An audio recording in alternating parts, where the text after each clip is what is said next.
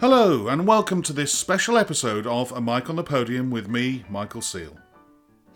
At the end of the last episode, I told you that I would be chatting to a British conductor who'd already appeared on the podcast. In many ways, that is true, as this week I'll be chatting to Simon Halsey, the world-famous choral conductor, who appeared way back in episode 9. Where I misled you was that in fact, Simon will be interviewing me. Having seen Simon interviewing many famous conductors for a film on the Berlin Philharmonic Concert Hall website, I thought he'd be the perfect choice, as we've known each other for over 30 years now and have many things in common, as you'll hear through the course of the episode. The one thing you won't hear him asking is how I mark up a score.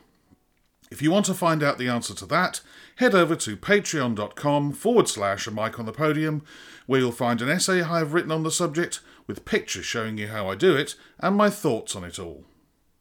You can access this, as well as 2 new sets of interviews, group Zoom meetings and bonus episodes attached to this series, all for a small monthly subscription which starts as low as £5 a month. Details are in the show notes below, as well as other ways you can financially support the podcast. So, it's on with the interview, and here is what happened immediately after I pressed record and Simon Halsey and I started chatting. I hope you enjoy it.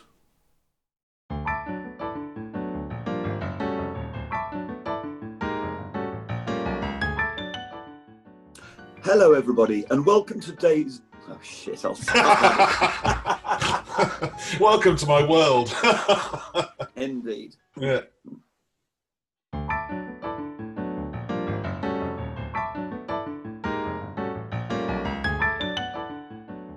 Hello everybody, and welcome to today's episode of A Mic on the Podium. My name is Simon Halsey. I'm the director of the CBSO Chorus and the London Symphony Chorus, and I featured on episode 9 of this wonderful series.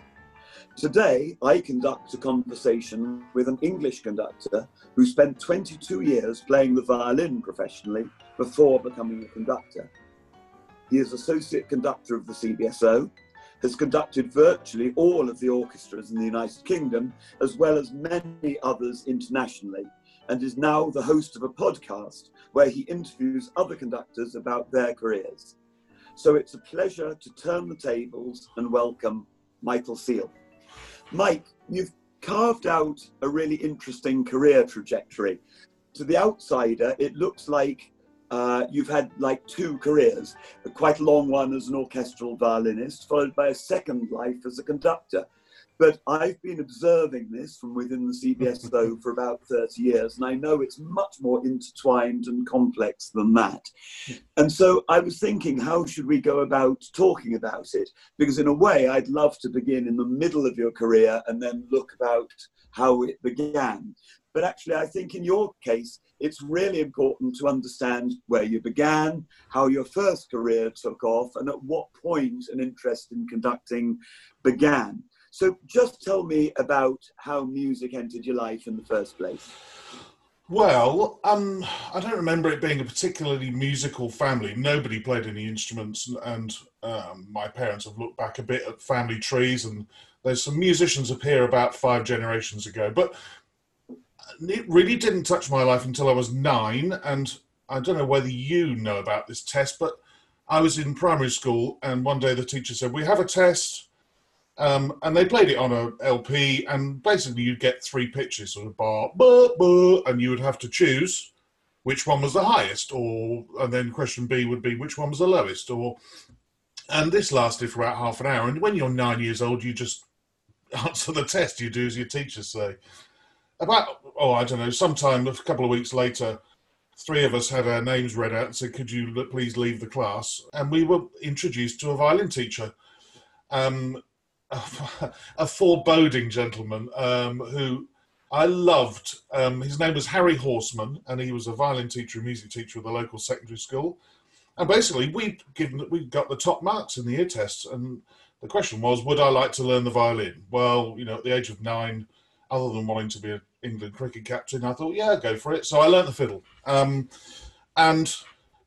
We stayed in the northeast where this happened until I was 12, came south, learnt the violin a bit more, got into youth orchestras, the local one, Medway Youth Orchestra, and then eventually the Kent County Youth Orchestra, which is where orchestras, I think, became what I really loved.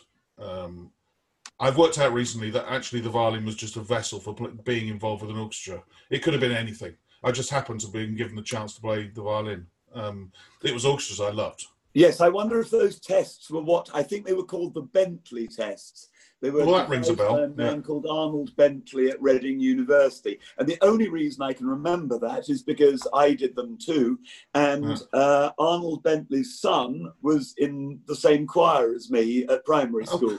So we were very aware of the Bentley tests. But also, like you, there was that thing at primary school, wasn't there, that in those days you could just be given an instrument. I mean, I clearly remember music lessons where the tables were put to the side of the dining hall and lots of instruments, probably in terrible condition, were put out there, from tambourines to violins to old flutes and recorders and drums and things, and you were just told to go and take something that you fancied and mess about on it. That plus sort of singing a hymn in assembly and a bit of music in the curriculum and teachers coming in to teach perhaps a very limited number of instruments, but it did mean that music was part of the everyday life, didn't it? It was, and you know, thinking back, and now you've sort of jogged my memory a bit in the fact that those lessons in the county of Cleveland in northeast England, where I started when I was 9, those lessons were free. I was given a violin for free. I had free lessons up until the age of 12.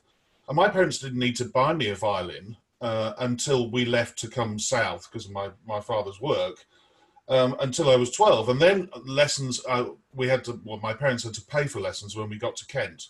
But, you know, ensembles were still free. And we were, I went to Chatham Grammar School for boys, and we were still singing hymns in assembly. And I was expected to stand up, once a term maybe and play something, much to my chagrin and much to the amusement of my fellow pupils or colleagues. And but yeah, music was a lot more part of everybody's life than it is now, and the world's a worse place for that. Yes, frankly. Now, what about youth orchestra? Because my memories of youth orchestra are, because I went to an all-boys school, it was the first time I met girls. I remember the thrill of playing Mahler's First Symphony, despite the fact I couldn't play the cello part at all. And it was just generally the camaraderie and going away for a few days that was, like the highlights of my life. Yeah, Medway Youth Orchestra, I distinctly remember my first concert with them. The conductor had written a third violin part, and I felt sort of ashamed that I wasn't good enough to play the second violin part, this simplified part, but worked my way through. And we did a couple of tours. I toured and we joined that orchestra in 1983, and we must have gone on tour not long afterwards to Valenciennes, which was a twin town of Chatham and Rochester.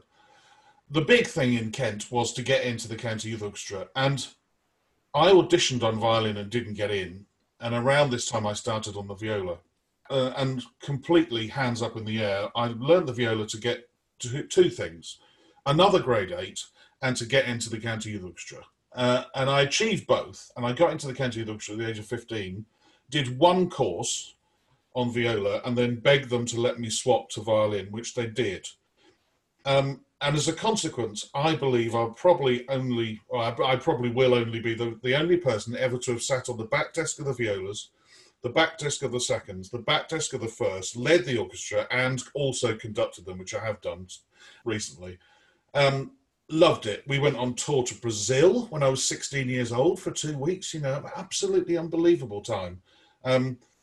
And again, going back to the differences between the 1980s and the 2010s or 20s now, is that when I went back to Kent to conduct the youth orchestra, I asked them, so when's the next tour? And they said, we haven't toured for years, partly because the people who hold the purse strings think it's a jolly for the teachers rather than a good experience for the kids. And if you're fighting that battle, well, then, you're in big trouble. One thing I have to say about youth orchestra is I got the best coaching in how to play in orchestras I ever got in the Kent County Youth Orchestra, down to a dear old gent called John Ludlow, who I think basically led all of the London orchestras and was a session player.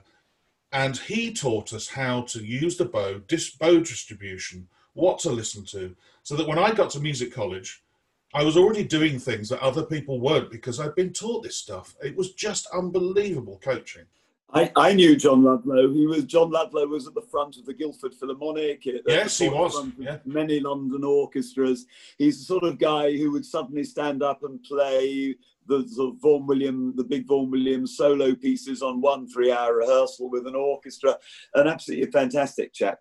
Now, so you moved on from that. What sort of was the pressure on you to go to college to do something other than music, or was it clear you were going to music college? Oh, no, but my eggs were firmly in one basket, Simon. And this comes to a tricky point of my life in the fact that a lot of people I knew, mainly through County Yorkshire, had already gone to music college. I wanted to go to music college and do, I don't think you can do it now, sort of, I don't know what it would call, but it wasn't a degree. It was basically 4 years in a practice room. You didn't get a degree at the end of it. You got a diploma. I wanted to do that. And I realised that I probably would be okay with my playing. And as a consequence, for a good 18-month period, I was one of the worst school children you could ever imagine, which ended up with me being excluded from that school and meant that I had to go and eventually, thank God for somebody called Alan Vincent, who was the conductor of the County Youth Orchestra. He got me into Tunbridge Sixth Form College. And what's important about this is that I auditioned in the winter for all of the colleges with a reference from my school. I didn't get into any of those music colleges. I then did the late auditions in the March, and I auditioned for Trinity and for Birmingham with the Tunbridge Sixth Form College reference, and I changed my programme, and I got into both. And for Trinity, I would have been first study violin and second study viola. And for Birmingham, I got in with a scholarship to do first study violin, second study composition, and third study viola if I fancied doing it.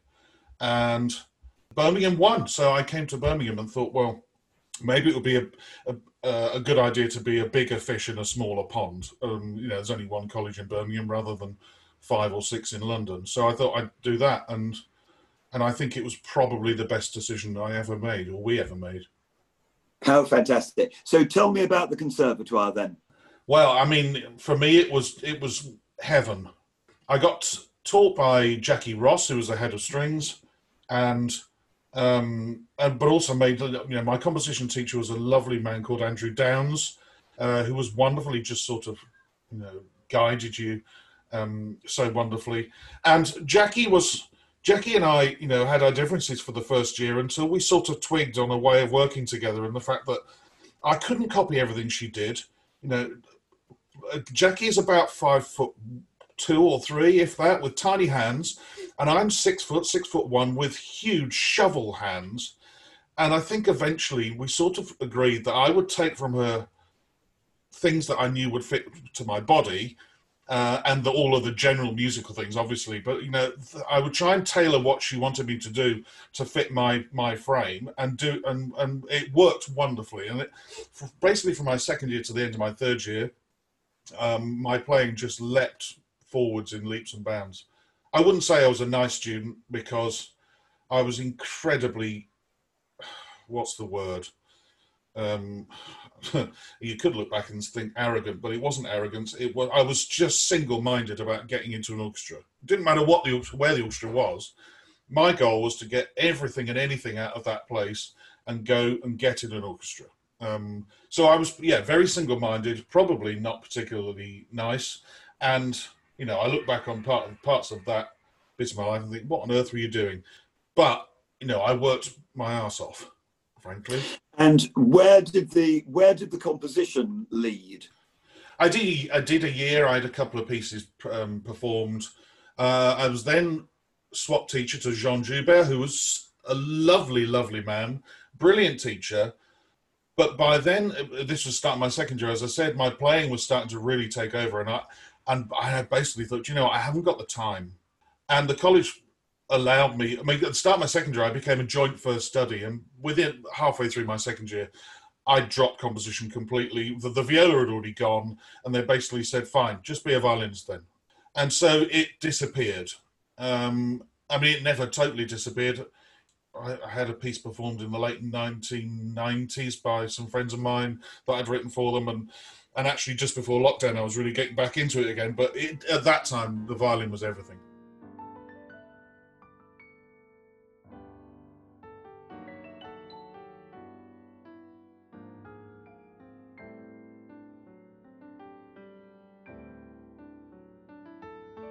All right, so violin's everything. You're studying, you're presumably in all sorts of college ensembles and orchestras and so on. We haven't heard anything about conducting yet, and I guess you're about 20 by now. Yeah. So the first time I conducted would have been to conduct a brass piece that I'd written for 13 Brass and Percussion. I went to, I think it was Chris Morley's shop in Moseley. I think it was at Cottage Music. He had a shop in Moseley, and I bought a baton, which, it was sort of bolt-like in size, a huge broomstick of a thing. And I conducted, and it was okay. I mean, I got them through the premiere of this piece I'd written. And then in my third year, there was a chance to do a year's course, which got you another piece of paper, another diploma, with Jonathan Delmar as the conducting teacher. And I enrolled in this class, and by then Jonathan was conducting the symphony orchestra at the Conservatoire. It's worth me talking about the first time I met Jonathan. I'd been promoted to lead the symphony orchestra at the start of my third year, and Jonathan arrived, put his scores on the music stand, and I stood up to shake his hand and introduce myself, as I thought every professional should do. And as I did that, I put my foot onto the podium to shake his hand and promptly trod on 3 brand new batons he bought from Guivier's. He was less than impressed, but it was definitely a memorable way of meeting him. And anyway, going into the conducting classes, they were brilliant. I mean, looking back, there was probably about 8 or 9 of us in the class. Somebody would be conducting. The rest of us would sit at the 2 pianos, and Jonathan would assign us a part. Being a fiddle player, I never got violins and flutes. I would always get transposing instruments, trumpets and clarinets, or horns and cor anglais and violas. And, I'm no pianist, so you just fill in what you can when you can. And he was wonderful. He gave us a sort of a mini pamphlet on how to mark up a score, what pencils to buy, where to buy them from, which, I still have somewhere. And at the end, I conducted, I think it was Elgar's in the South, passed my diploma for that year, and thought nothing more of it, other than the fact that already what I'd done was start to take a great interest in what these people were doing stood in front of me. Before I could have possibly been accused of being a sort of passenger in a car who was reading a Hello magazine or something and not looking out the windows, or looking out the windows and not looking at where we're going. From that moment on, I was sitting in the front seat watching the road and thinking, right, what is the driver doing? And the same with conductors. Why are you doing that? Why am I playing for you? But look, this other conductor I played for, I didn't like at all. It was already firing the the sensors in my brain. And so for that, I'm so glad I did that year's course. Indeed. And just very briefly, in a nutshell, what did Jonathan teach during any given year? He didn't teach a set of repertoire. I don't remember him teaching particularly a style or a stick technique. If you look at a Musin or somebody like that, or a Panola, they all sort of hold the stick in the same way, and their bodies are this. There was none of that. It was very much about score preparation, score learning, tempi. He would give us practical advice on things like balances.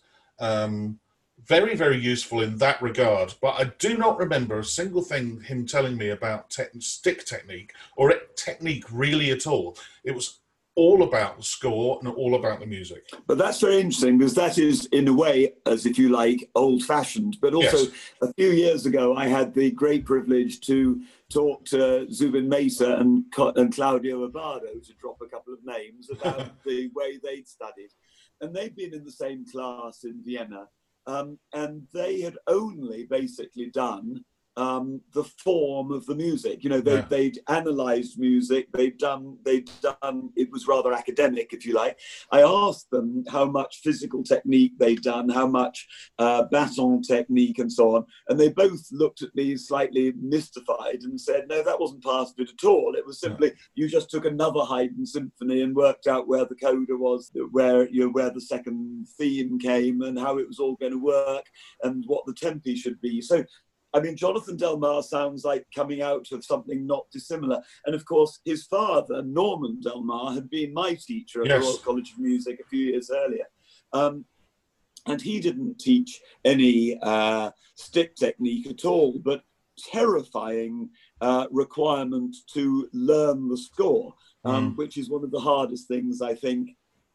But it can be taught. I think, you know, and there are a million ways of doing it. So probably Jonathan was going on from what his father had done, but clearly he didn't do what his father did, which is we would go to his house, and there was a swimming pool in the house. I think I may have told you this before. And we would get there at 9 o'clock, and Norman would be emerging naked from his swimming pool, and he would tell us to go and get a cup of coffee. And the first thing we saw on Saturday morning was a very substantial man wearing no clothes. So I don't suppose that happened at the conservatoire. No, it didn't. I must admit that there was something that, you know, all of us students would get together and chat, and we loved Jonathan, but we loved to wind him up, and we did this every week. And so Jonathan would sometimes tell us to prepare a piece of music, or he might say, bring something of your own. The first question he would ask you, you would always say, so what recordings have you listened to? Now, regardless of whether we'd listened to them or not, we would always try and find out whether his father had recorded that piece. and so we would always leave that name till last. So you could turn around and say, well, I've listened to James Levine with the New York. I've listened to Bernstein, of course. Oh, and there's the Norman Del Mar recording with BBC. And then you would go, right, that's enough of that. On we go, on with the piece. And we used to always try and find a way of winding him up like that, whether he ever realised we were doing it or not. And if he did, I'm sorry, Jonathan, but we were just being naughty 20-year-olds. But yeah, I mean, lovely, lovely man. And somebody I really enjoyed leading for as well in symphony orchestra. A great trainer of students. And that's going to be something that we must deal with later, training. Yes. Just another question before you leave the conservatoire. Clearly you had an absolute ball there, and clearly they gave you all sorts of wonderful opportunities, and you left a very much better educated person than you went in. With retrospect, are there things that you wish they'd taught you that they didn't?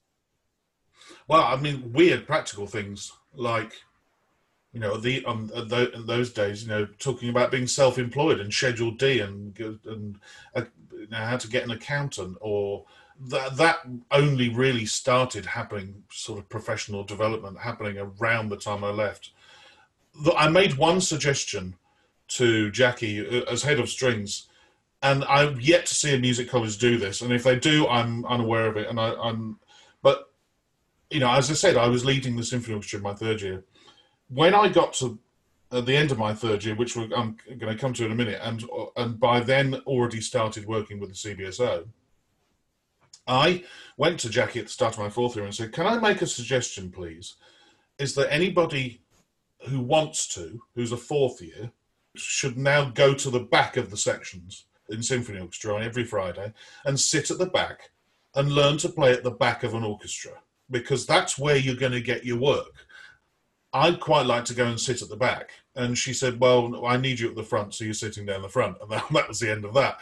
But I do think, you know, if possible, especially if a music college has designs on producing great orchestral players, the elder and better ones who are on the verge of going out and working in the profession should spend at least a concert or two and all of the preps sitting at the back, because it's a completely different world. Well, that's fascinating. So all music colleges, please note and change your curriculum immediately. Now, how did the transition from music college to playing happen? Because it sounds like the transition happened pretty seamlessly. Well, it was very quick, and it was very quick, but very detailed and very involved, and it's a story I don't mind telling. Um, I auditioned for the very first set of CBSO String Training Scheme, and which is a scheme that still runs to this day, where a student at the Conservatoire gets a host player and they sit next to their host for, I think it's a dozen rehearsals. They don't play in concerts, but they get used to what it's like to sit in the CBSO and rehearse. So I auditioned for the very first year of this. I remember who was on the panel: Lynn Fletcher, the co-leader, David Gregory, Paul Smith. I did my audition, and a week after that audition, I was due to play the Sibelius Concerto with the Symphony Orchestra in the graduation concert. So I was in good form, put it that way. And other than one particular bit of the audition where Paul Smith, who later became a good mate of mine, asked me to play Mozart 39 faster and more off the string, which was a complete car crash. And he knew it was going to be, and I told him afterwards what a bastard he'd been. Other than that, I walked out thinking, well, I've nailed that. So I had the rest of the day off, so I went for a beer, and I was in the pub, and somebody came into the pub and said, Jackie Ross is looking for you, you better go back. And I thought, oh, God, what have I done? So anyway, went back, knocked on her door, walked in, and the first thing she said was, well, you didn't get on the training scheme. And I thought, well, who's played better than I had? I mean, in my arrogant third-year way. And she said, oh, no, don't worry about that. They've offered you extra work. They want you to go in as a proper pro next week and are you free next week? And after, college had stopped. So I was offered 2 weeks' work. The first week was Leonard Slatkin, and I've told him this on the podcast, Leonard Slatkin conducting The Planets. Second week was Paul Daniel conducting La Mer, which I'd played in the youth orchestra already, so that was cool. And then that was it. There was nothing else in the diary. So I went into college the day after that Paul Daniel concert, and I was trying some violins out for a mate. And you'll remember that the CBSO offices were next door to the Adrian Boult Hall, neither of which now exist. And we were stood in the Boult Hall trying out some violins, me and a mate. He wanted to buy some violins, and he wanted to listen to me playing. Well, I listened to him. And Martin Williams, the old orchestral fixer, walked past the door. He said, oh, Mike, are you free? And so I went and had a chat with him. And he offered me a tour, 2 proms and a tour, coming up in 4 weeks' time. And I was free, and I thought, brilliant, this fits in just before music college due to start. And then I went home to Kent, and 2 or 3 days later, I was playing cricket with my brother and his mate, and I broke the end of my second finger of my left hand, trying to catch a ball, and immediately thought, right, what do I do? Went to the hospital, had it checked, x-rayed, it was broken.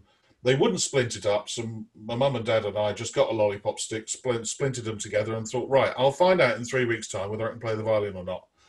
I took it out 5 days before the first rehearsal, and I could play-ish. And I thought, right, I've got 5 days. Do I cancel it now and then risk never playing for him again, or do I fudge it and try and learn to play Prokofiev 5 and Mahler 9 on 3.5 fingers? And so I thought, right, me being me, sod it, I'm going to learn that. So I learned that repertoire, 3 Screaming Popes by Turnage as well, to play it on 3 fingers, 3.5 fingers.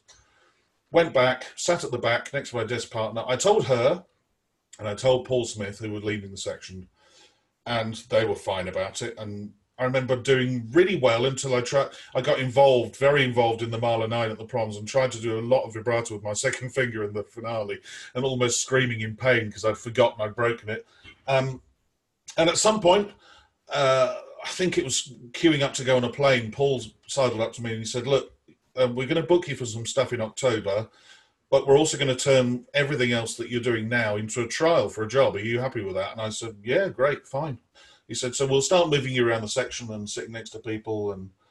And so, yeah, the rest of that tour, which was Berlin, Helsinki, Paris, I think I moved around the section a bit, came back, did some more work, and then I was asked to do a final audition during the week that we were playing Henze's Seventh Symphony with Simon Rattle. And in those days, the final audition had to be on the stage of Symphony Hall, and anybody could go and watch it in the orchestra. And they let me off 10 minutes before lunch, so I disappeared out of the rehearsal, tried to get my head around going from Henze to a Mozart violin concerto. Did my audition, and it it wasn't as good. Nothing like as good. Afternoon break, Paul Smith came up to me again and said, Simon wants to see you in his room afterwards. So then you're sitting there for the rest of the day thinking, what is he going to say? And I went up to see him, and he said, look, I've been told your first audition was brilliant for the training scheme. Let's face it, today wasn't very good, was it? And I said, no, it wasn't. And he said, well, what have you been doing? Have you not been practicing? You've been living it up, you know, playing in the CBSO and all of that. And I said, no, I broke my fingers 5 weeks ago. He said, so you did the tour with a broken finger? I said, yeah. And to which he said, look, it's fine. We were going to give you the job anyway, but I wanted to check what you'd been doing since the first audition. And so we agreed I would go back to college. I would finish my fourth year. I would do as much extra work as I wanted because they had quite a few jobs. And I'd join in September 1992, the start of the season after I'd finished music college.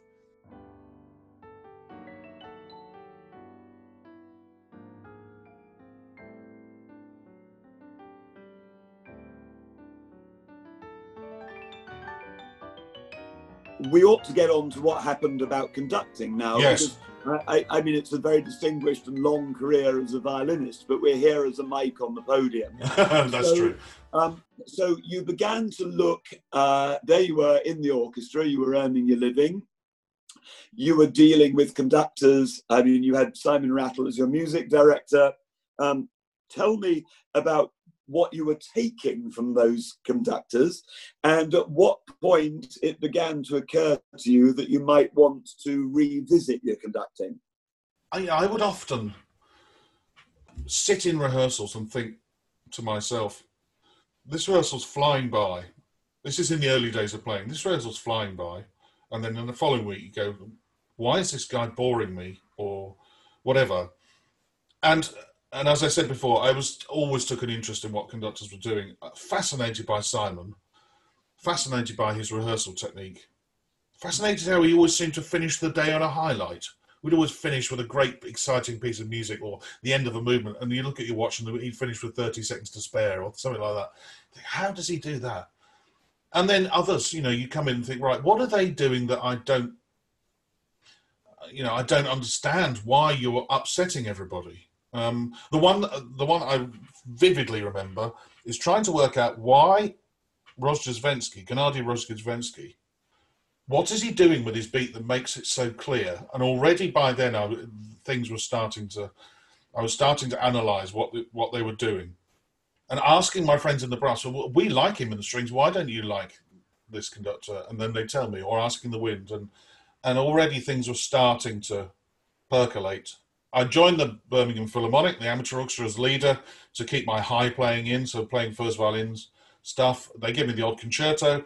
And then their conductor said to me, I've double booked myself. Would you like to conduct a concert?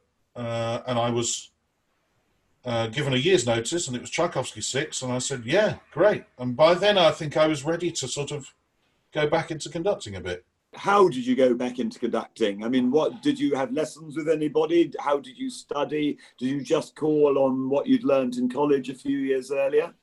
A mixture of all of that, but I didn't have any lessons. I knew the programme: Brahms Tragic Overture, Poulenc Organ Concerto, Tchaik 6, got the scores, and started learning them a year out.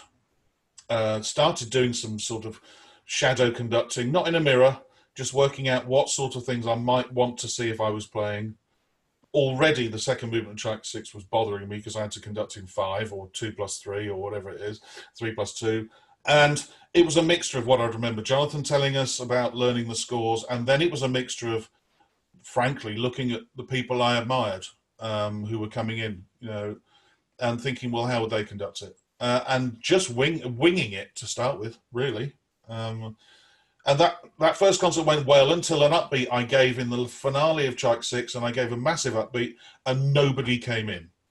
And I went round again, and they came in the second time, and my heart leapt into my mouth. But remember thinking, right, okay, it wasn't clear then. Couldn't have been clear. That was your fault, not theirs. Right. And already lesson one learned, Yeah. Yeah.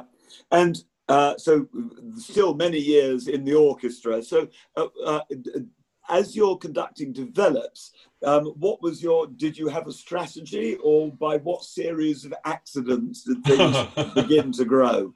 Accidents are particularly right. I did a few more things with the Birmingham Philharmonic conducting. They seemed to like what I was doing.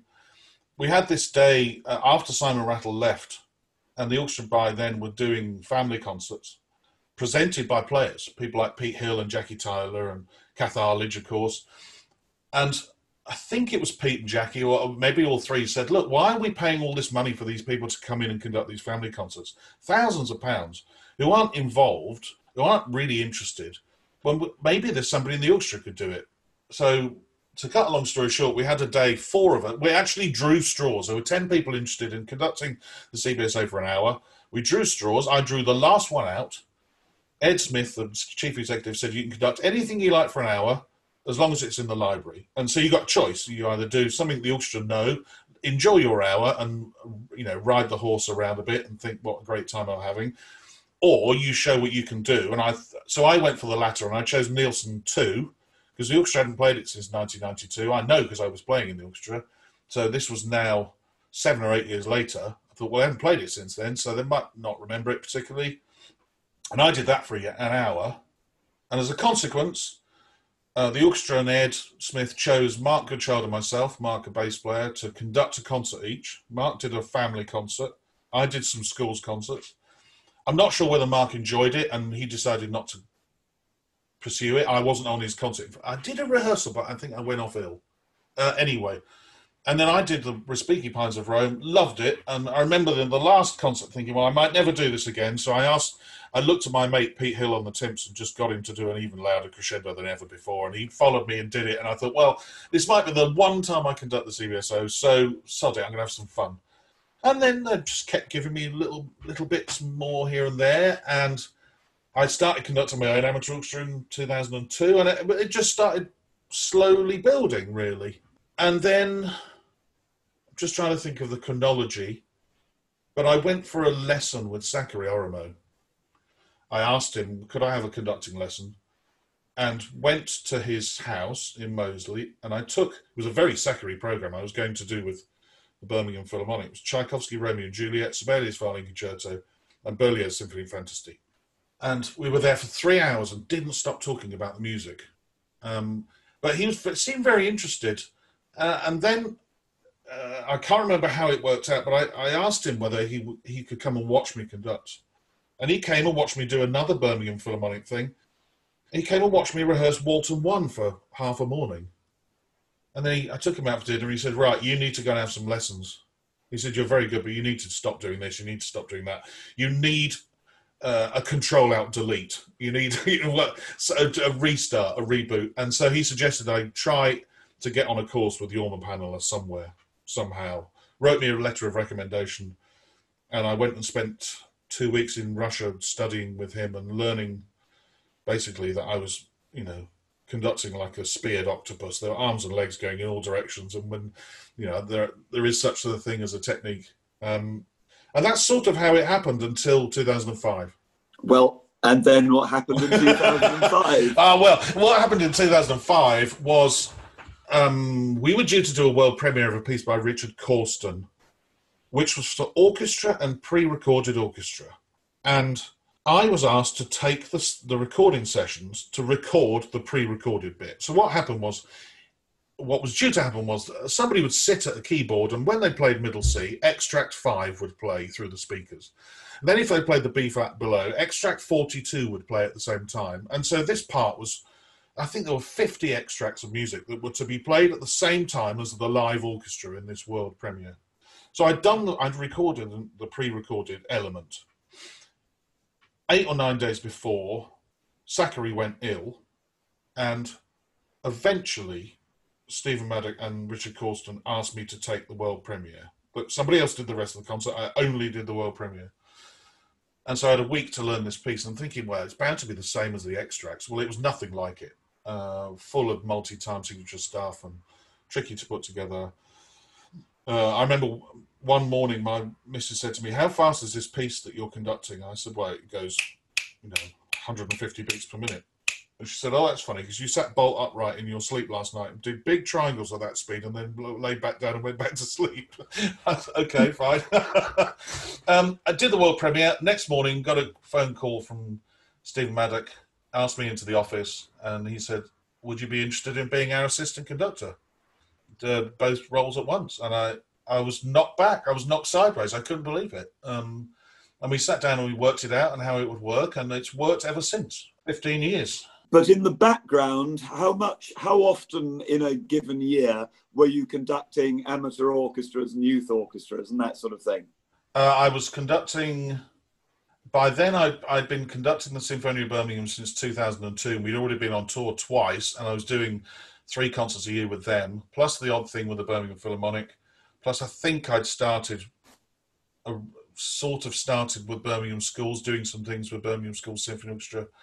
So yeah, a lot of my time was spent learning scores or out of in an evening conducting orchestras. You know, it was now more than a hobby. It was something I was very serious about. And to be asked to be assistant was really important, because at the time I was thinking, do I want to go further up in the, by then I was a sub principal sitting anywhere between 5 and leading the section occasionally in the seconds. Did I want to become a better fiddle player, or was conducting something I might sort of morph into being one? And you were our first assistant conductor, weren't you? I don't remember that we had the position before that. I think I was. Harold Gray was associate conductor, which of course I went on to be, but I don't think there'd been an assistant. And that is how, just in a nutshell, how did you arrange with Stephen Maddock, the chief executive, to divide 100% of your time between fiddle playing and conducting? He basically said, I will guarantee you X amount of concerts per year. We talked about fee there for each sort of concerts. It would be a different fee for an outside Park State than it would be for a subscription concert. Guaranteed 1 subscription concert a year. We never really talked about me assisting other than the opera each year, which basically worked out that I wouldn't be paid, but I just wouldn't play. So I would spend I'd get my violin salary, but I wouldn't be playing. I'd be sitting out and helping and assisting. That was really how it worked until I moved up to associate and they needed an assistant because I'd stopped playing in the orchestra. It was very much gentleman's word is his bond sort of thing. Occasionally what would happen was, and actually I interviewed somebody the other day and reminded him of when we met, you would have seen this, conductors will turn to the leader and say, "I'd love to go and listen to the acoustic. Can you stand up and conduct?" And normally it would be the leader's job. Well, Lawrence would turn around and say, "Well, I don't conduct, but that guy there in the seconds does. He'll do it for you." So I would stand up and conduct whatever the conductor asked me to do. And it was Dima Slobodanyuk. We were in Manchester, and he wanted me to do the opening of Nielsen 4. Happily, I'd already conducted that with the Birmingham University Orchestra, so that was fine. But that were the sort of things that would happen at the drop of a hat. Just be expected to stand up. And presumably, it seems to me that the absolutely ideal training for a conductor is to be a player and to emerge, and ideally to be a player for quite a long time, because by the time you've been a player for a long time, you've played a great deal of the repertoire, you've seen all the pluses and minuses and so on. And I presume that you think that your trajectory was retrospectively a very happy one. Yeah, I do. Being an impatient sort, I wonder, maybe I could have, we could have found a solution for me to stop playing a few years earlier, because I'd stopped playing in 2014, so that was 9 years of doing both jobs. Maybe we could have found a way out sooner, because by then I was ready, but I would never, ever, ever wish to have gone back and conducted from the start. Those years playing in the orchestra were everything to me now as a conductor. Everything is informed ensemble-wise, balance-wise, attitude-wise, the sort of things you can say, the words you can't say because you're going to rub somebody up the wrong way. All of that stuff is all based on all of those years. And to now be out there and have that in your backpack or in the back of your brain, you cannot teach that. I do teach, and I do say to my students, look, you can't say that, or you can't voice those concerns. You have to find a better way of saying it. It's so invaluable. It's the best way of learning. Yes, I think I could have left sooner, but it took a while for us to work out how, and we did eventually. And meanwhile, also this thing that is quite unusual, perhaps these days, to give sort of quite a substantial part of your life to one organisation, rather than flitting off somewhere else after 3 years or 5 years. So, I mean, you really are, I mean this in the best possible way, as someone who's been at the CBSO himself for 38 years, we are both part of the furniture, I think. Yeah, I think you're probably right. It's a good thing, isn't it? Yeah, I think it is. I mean, I remember joining when I started as a violinist, somebody saying to me, look, if you want to move up the sections, do 2 or 3 years here, move to another orchestra, and then come back later on and you'll be down the front. And I remember thinking, do I want to go through that? I like Birmingham, actually. I like the orchestra, I like the hall. You know, maybe I can fight my way through from within, which I did as a fiddle player to a point. But I love the fact, I'm proud of the fact that, they've just done their centenary, and I've been involved in the place for 28 years, 29 if you count my year as a freelancer. I love that fact. I love the history of it. I'm very proud when somebody says, oh, you conduct the CBSO. Have you conducted them often? I say, yeah, about 258 times. I'm very proud of that fact.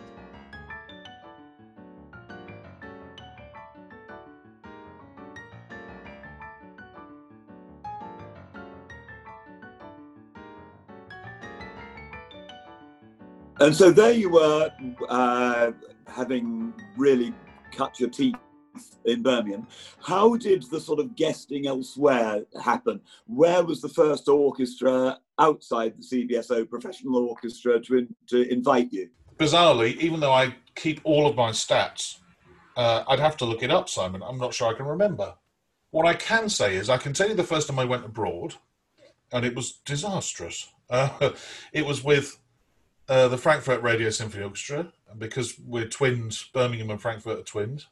And Andrea Zietschmann, who is now at the Berlin Phil, was running Frankfurt Radio, and she spoke to Simon and said, who does your family concerts? And he said, well, actually, we've got this guy who's a fiddle player in the orchestra. I went there, and I was just trying to please everybody. I wasn't being myself, and I learnt that lesson really early on. I finished the first day's rehearsal probably too early, though I didn't feel they needed rehearsing. It was stuff they knew. It was Star Wars, and it was standard repertoire stuff. I started rehearsing on the second day, and we started with Gershwin's Strike Up the Band, and I realised very early on they didn't know it, and so I started really rehearsing them. Anyway, the principal cello said in German across the podium to the concertmaster, the leader, he said in German, he must have slept well, he's actually bothering to rehearse us this morning. Now, I understand a lot more German than I can speak. Now, if he'd said that to me, I'd turn around and say, yes, actually, I slept very, very well in English. But then I decided, right, okay, you want to play games like that. And so it got into my mind, which is, something I'll come back to and answer one of the 10 questions probably. It just wasn't a very good week.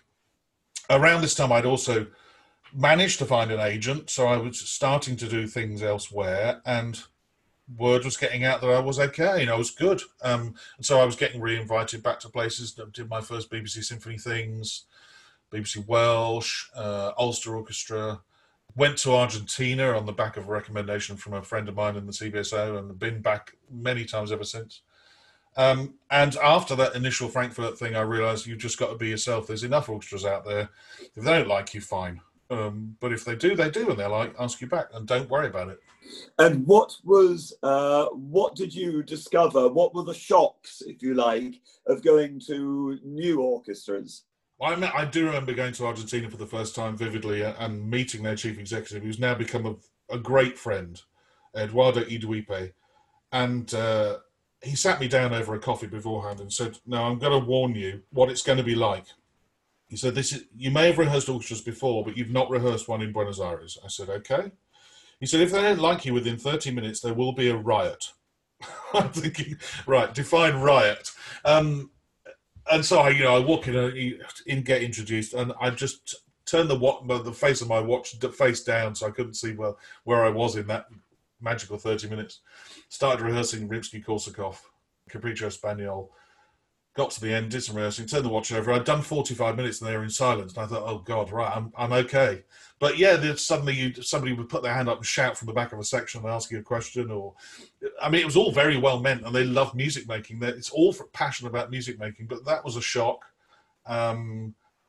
It's dealing with the characters. And I realised quite quickly that, the characters that we had in the CBSO were replicated throughout other orchestras. So there would always be somebody who would ask an inane question just so they get their voice heard in a rehearsal.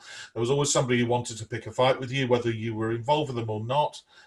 And so, yeah, learning and realising and thinking, right, I know who you are. You're that person or this person, and then just being myself and trying not to be shocked by differences of attack or when they played, or differences of balance in halls, and just getting my hands dirty. That was how I got around it all. And at the CBSO, of course, you'd had to jump in and do all sorts of repertoire. So 2 questions. Yes. Birmingham is particularly good at doing sort of Bollywood and film evenings and all sorts of things that perhaps orchestras in better funded countries might not regularly do. First thing, so first thing is, how about this enormous repertoire that you had to deal with at the CBSO? I loved it. I love the fact that I was asked to do so many things. When you do a family concert, all of a sudden you've got to do 11 or 12 pieces from different musical genres, and I enjoyed it. Film music nights I really enjoyed, and taking a pride in making it sound like it did on the movie. And then you'd read on these John Williams fan websites that they thought it was the best performance they'd heard because it sounded just like the movie, and you think, good, I've done the job well there.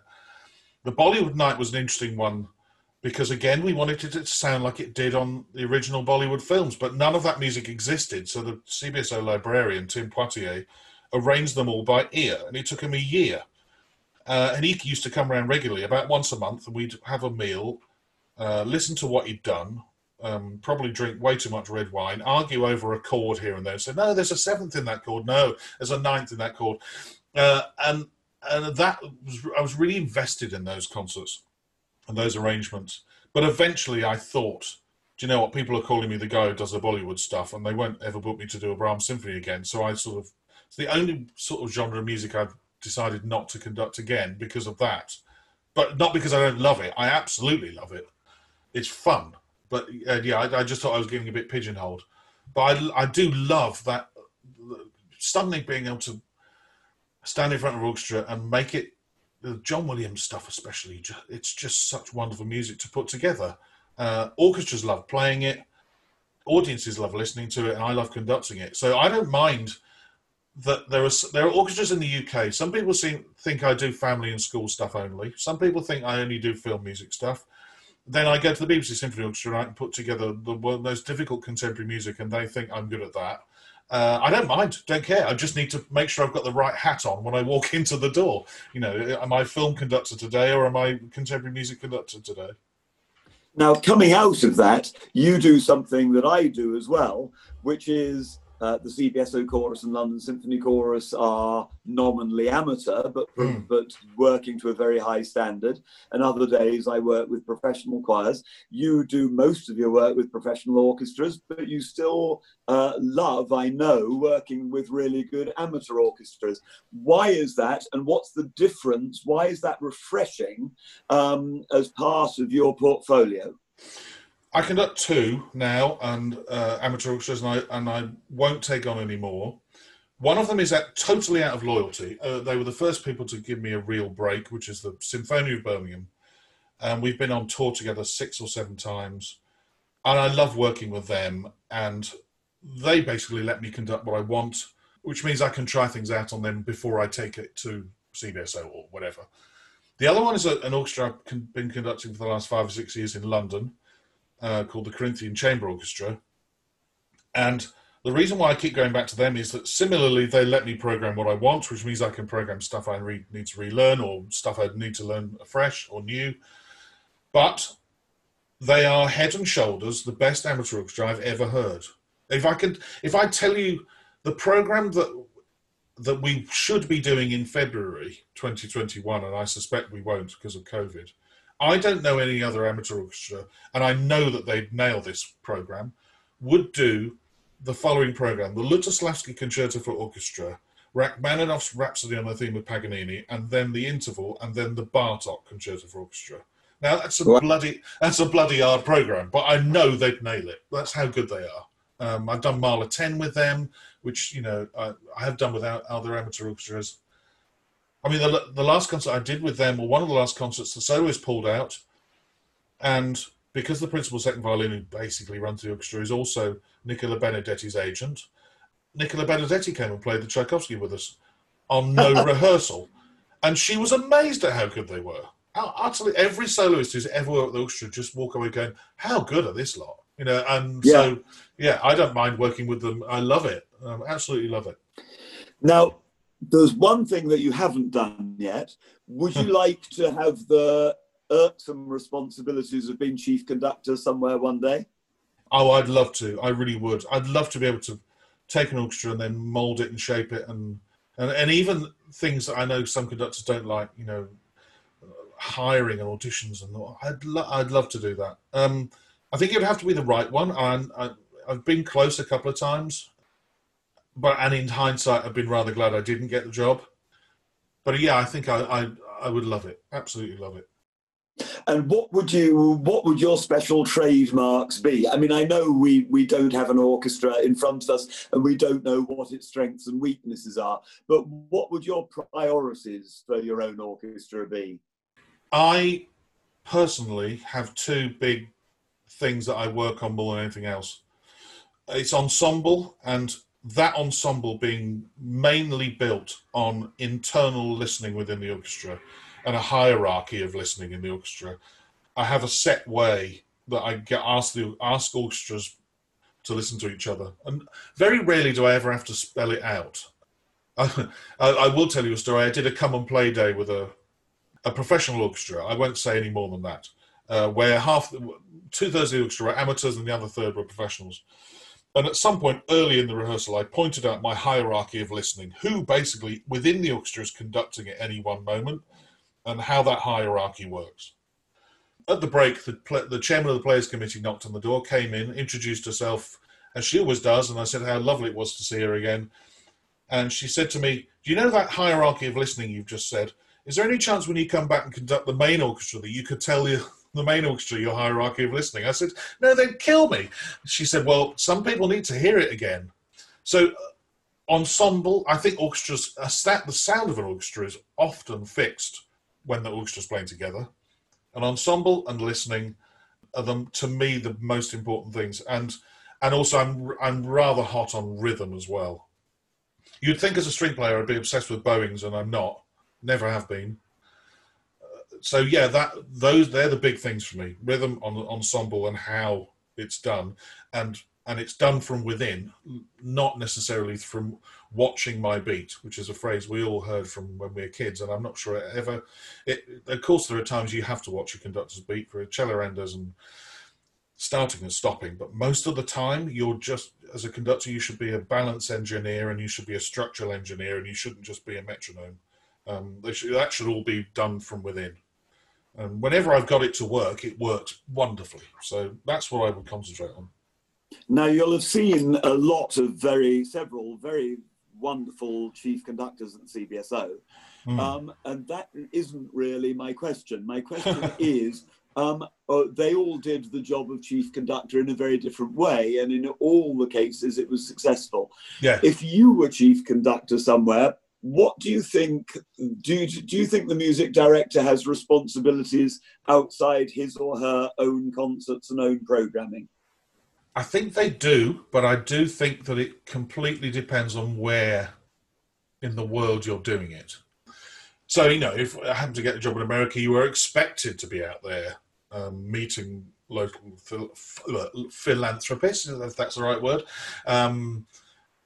And less so in other places where the public, Finland or Germany, where it's publicly funded a bit more, and you can just, almost just get on with doing that role.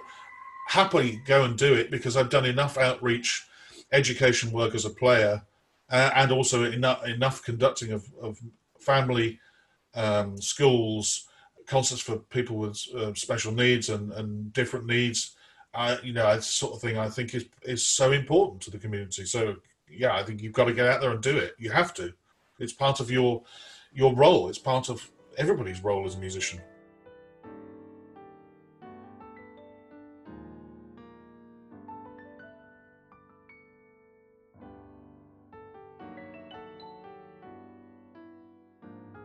Mike, we have something in common. Both of us have stepped in for Andris Nelsons at the last minute.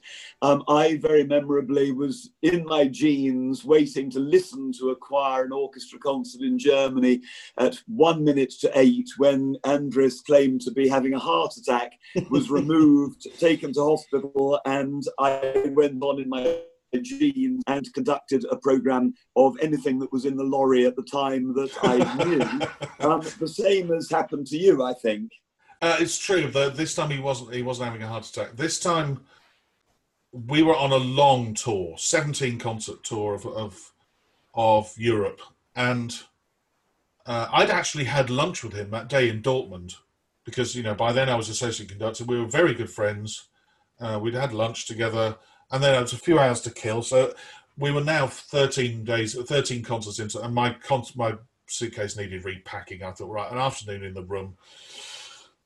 Got dressed for the concert, and I got in the lift at the hotel in Dortmund to walk to the venue, and the phone rang, and it was Stephen Maddock, the chief executive, who was on the tour. So I'm thinking, well, why is he ringing me up? He said, where are you? I said, well, I'm just walking to the hall. Basically what had happened was that Andris's young daughter, and she was only a baby in arms, maybe a year or 18 months old, was rushed to hospital with an internal problem with her digestive system. And Andris, of course, was going to go home, back to Latvia and be there for his wife and his daughter. And Stephen said, if we asked you to conduct the last 3 concerts, would you and could you? And I said, well, yes, I would, but I'd need the scores to be able to make sure I could. I walked to the hall in Dortmund. As I got to the hall, 4 members of the CBSO management walked out of the back door, the artist door, and walked towards me, which is never a good sign, is it? When they're walking towards you and I'm thinking, oh, God, what's happened now? And they said, right, he's gone now. He's gone. He's got in the limo and he's gone. He's flying home tonight. You're on now, this evening. So that evening, I think we had half an hour's seating rehearsal, 4 C interludes, which I'd rehearsed but never performed. Beethoven's 4th Piano Concerto, which I'd performed but never with that pianist. And then Sibelius 2, which we all knew backwards. And it was great. I mean, it was wonderful. The problem that was looming was the third of these 3 concerts, to make sure that I'm right, which was the last concert of the tour at Baden-Baden, and the whole first half was to be with Jonas Kaufmann. Now, I'd never obviously conducted Jonas Kaufmann before. I didn't know the repertoire. I'd never conducted it, but I had 2 days to learn it, which was fine. And to cut a very long story short, he was lovely in the rehearsals, absolutely lovely. He marked his way through the Mahler Kindertotenlieder and the Strauss songs. It was purely for my benefit, and he was wonderful. In the concert, he sang the first of the Kindertotenlieder by Mahler. We stopped. It was divine. And this voice chimed out from the hall, an audience member. Again, I understood more German than I can speak. This person basically said, I've paid a lot of money, Mr. Kaufmann, to come and watch you sing. Can you please take 2 steps forward so I can see you? And Jonas Kaufmann was obviously put out by this, and he shot me a glance, and then he took 2 steps forward, then came back to where he was, and then walked out the front, right out to the front, and said in German, and again, I understood the gist of it. He said, look, these are extraordinary circumstances. As this conductor we've only met today, the conductor and I need to see each other as well as the concertmaster, so we're stood in this triangle here. He said, but also can I remind you that you've paid a lot of money to hear me sing, not see me sing. And then went back to where he was stood. At this point, I realised that whatever I did as a conductor for the rest of that concert wouldn't matter, because all anybody talked about was this weird interjection. So all of my nerves just disappeared. But I remember stood there shaking at the start of the concert, and especially when this contretemps was going on. But yeah, absolutely amazing. Weirdly, I'd put my baton. Oh, I know why. I'd conducted the offstage brass in Tristan and Isolde at the start of the tour, so my baton was in my violin case. And then at the end of the tour, I needed it. And the only thing I had to get used to was what Andrus's scribblings in the score were compared to what I would scribble. But yeah, amazing times. And that's why the CBSO ended up, when I stopped playing, they ended up booking assistant conductors, thinking, well, it doesn't have to be Andrus, it could be whoever we tour with. If there's a problem, we're going to need somebody there, which is why they now take somebody on every tour, which I think is a good thing. Indeed. And of course, because your time as assistant conductor was so successful, now it's part of the furniture, and we've always had one now, and there have been 3 or 4 since your time. Yeah. Mike, this has been a huge pleasure. I know that we're supposed to end these amazing interviews with 10 questions. I think when you asked these questions of me, I gave very boring answers. So I'm hoping you're going to be much more interesting than I am. So, number 1, what sound or noise do you love, and what sound of noise do you hate? I will preface this by saying I did answer these in episode 1, the taster episode, but since then my answers have changed for quite a few of these because I've given them more thought. As it happens, the sound I love is still the same answer, and it's a sound I will always love, and I think you do as well. It's the sound of a village cricket match. I love the fact that, you turn up there and there's a burble of applause, and there's the odd zat, and there's the smack of the ball on the bat. I love that noise. I've played a lot of village cricket and love it, but that, to just sit there and, I often, if I'm driving home and I see a game of cricket, I'll stop the car and get out just to be able to watch a couple of overs and see what's going on. That's the sound I love. The sound I hate, in episode 1, I said it was the word maestro. Frankly, if somebody called me maestro now, it means that I'm working, so I don't care if people call me maestro. My pet peeve, sound-wise, is the word like used in sentences when it doesn't mean like. Do you know what I mean? I know what you mean, but now I know that you're a father with children of a particular age. Exactly that. I'm evil. At the dining table, I will sit there and count out loud if they start doing it, the times that they use it inappropriately, and then they get a -1 off if they use the word like in the proper way. But yeah, it drives me insane. What's worse is I'm now seeing people typing it online or on tweets, and you think, really? How has it appeared in there? So and and even I can cope with, but like, no, it drives me insane. I get really angry. So that's my answer to that. So question 3, if you had like 24 hours free, what would you spend it doing? Sadly, we're not gone there this year, but for the last, 7 or 8 years, we've been to Abruzzo in Italy. I say we, it's my family, my wife and my 2 daughters, my mum and dad, and my mother-in-law. And we drive there in 2 cars, and we've had the same villa now for 3 or 4 years. A day there. I love the outlook. I love the view across to the Grand Sasso Mountains. Lazy day, in and out the pool, long, lazy liquid lunch, and then drive down the road and have a local Abruzzen meal. Either pizza in the one restaurant or sort of chunks of local meat. They do something called arrosticini, which is little bits of mutton barbecued on sticks, which are just divine. And then back for a nightcap. That would be the perfect day for me. Just when the world seems to have evaporated away and you're just staring at mountains and a pool and having fun and a laugh, and there's no time pressure. That's perfect. I'm going to do question 3A. We're in the middle of the COVID time. What have you learned about yourself during the last 6 months? I've learned that I'm deadline dominated, even if that deadline is a long way away. So what the listener can't see is that I'm sitting at my desk, and I have 3 desks, one of which is usually filled with piles of scores, the programs that I'm about to conduct. And they will go on piles of scores for 9 to 12 months in advance. and I will have another pile of scores I must learn and look at. And I've learned that I'm deadline. A deadline is the way I work. Some conductors, I'm sure, have sat down and thought, "Oh, right, this is perfect. I can now learn the symphonies of Carl Nielsen, or I can learn the Bruckner symphonies I don't know, or I can learn this opera or that ballet." It's not me. Yeah, I want to learn all of that stuff, but I need somebody to tell me that I'm going to be doing it to do it. And so doing the podcast gave me the deadlines of I've got interviews, I've then got to edit it and get it out, and those were the deadlines that drove me through the time. I think that's what I've learned through this. Brilliant. Yeah. So I'm now taking your question slightly out of order, because coming from that, who is your favourite conductor who is alive today, who might be sitting somewhere wondering if he or she is ever going to work again? I would stick to the three answers that I gave before, but give slightly more reasoning for that. I think the CBSO have been incredible at choosing their music directors.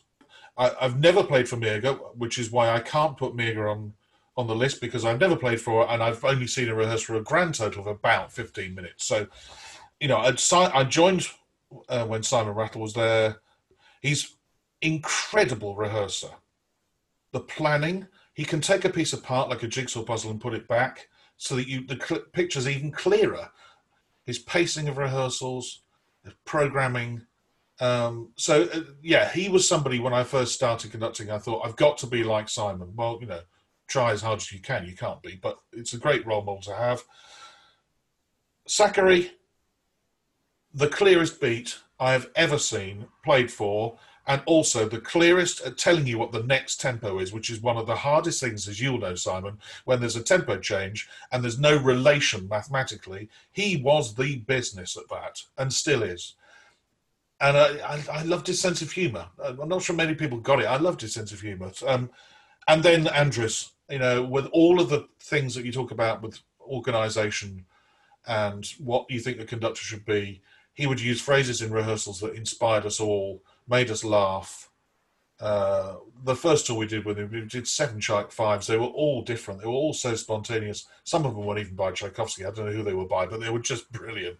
And he got me, around that time I'd been learning with Pamela, he got me to stop thinking about what it looked like and start thinking about what it should feel like, and get the music out there at all costs. Doesn't matter what, if that beat works, use it, even if it isn't in the training manual. So I'm going to stick with those three, because I don't think I could have had any better training in conducting by watching than those three. How splendid. What about then listening to recordings or going to concerts in the past, conductors of yesteryear? I didn't really go to concerts in the past, which is sad, but I just didn't. That's something from my early life I wished I'd done more of, but there weren't any opportunities where I lived. So Harnoncourt, love Harnoncourt. I love the clarity of musical thought. I love the sound, especially in things like Beethoven. Incredible sound he gets. Also, what I love is his phrases he uses in rehearsals.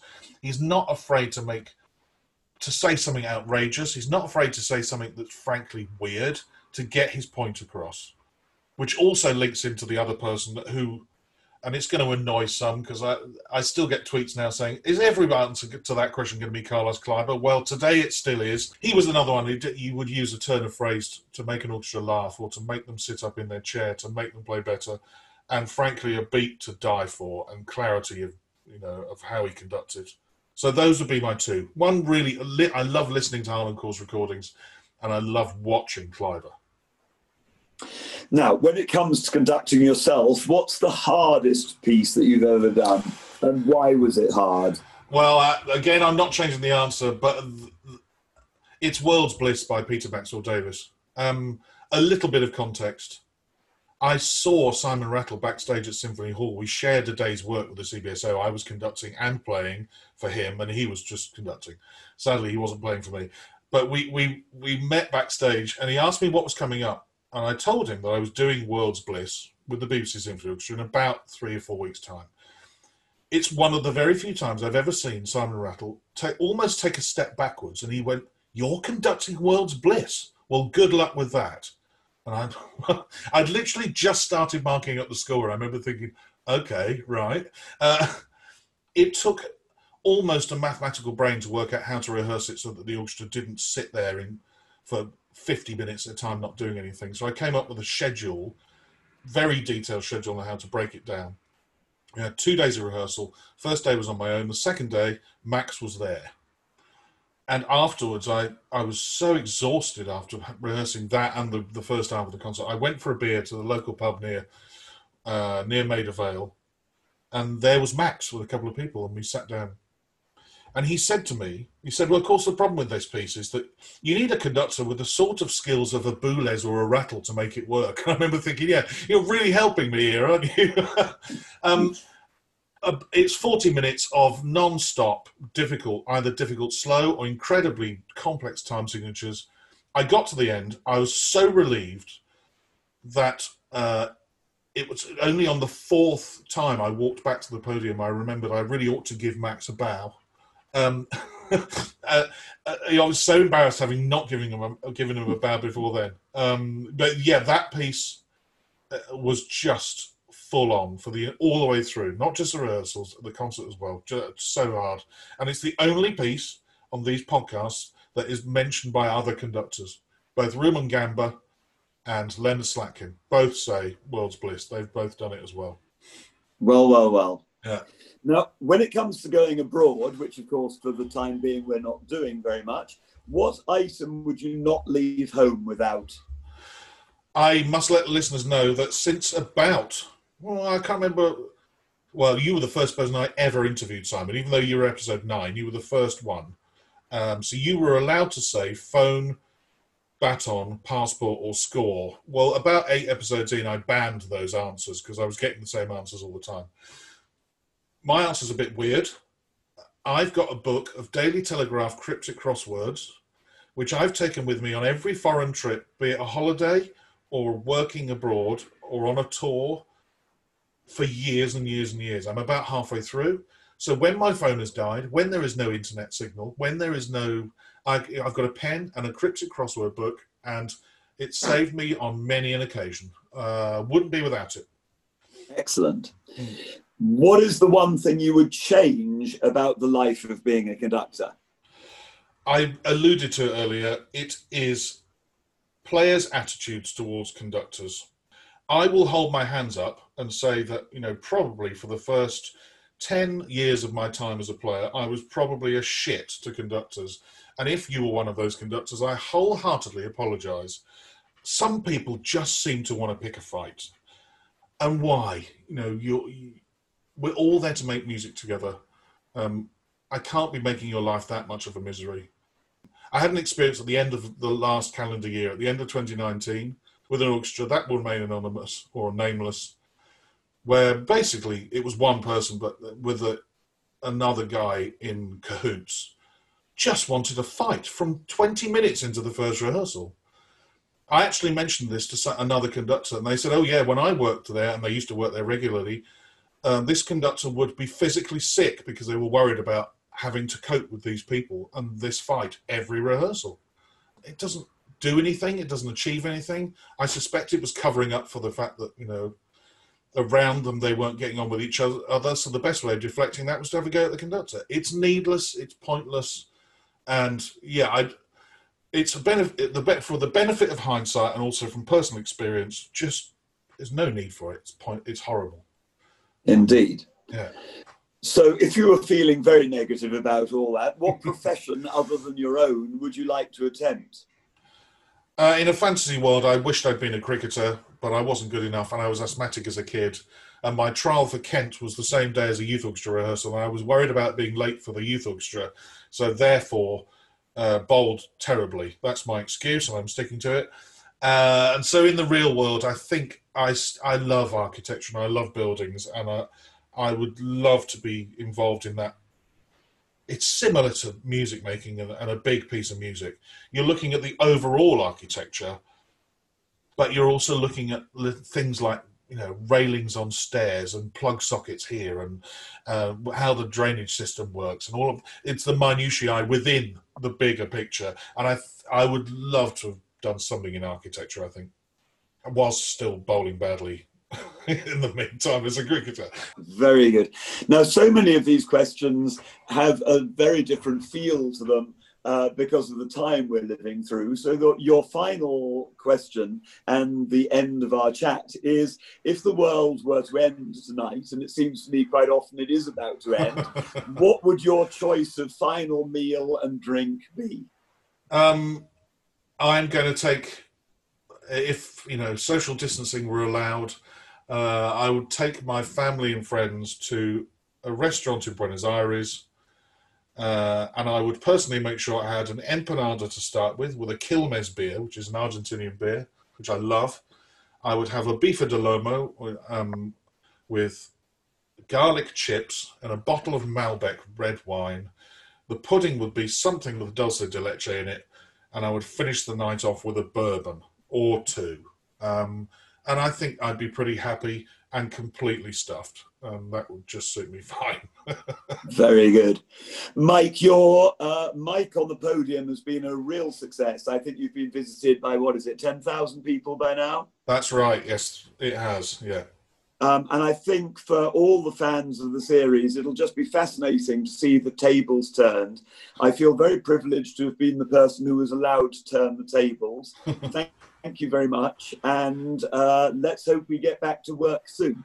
I hope to see you very soon. And thank you for taking on my role. You did it wonderfully, as I knew you would, because you've done it for the Berlin Phil and you've done it elsewhere. It was a real pleasure. Thank you, Simon. You're welcome. A Mic on the Podium was devised and produced by Michael Seal, with music by Ben Dawson. And thank you to Simon Halsey for agreeing to interview me and doing such a splendid job. Next time, I chat with a conductor who can be described as a pioneer in the world of conducting. Along with running a mentoring program since 2003, she has held title positions in the United States, United Kingdom, Brazil and Austria. Until then, bye-bye!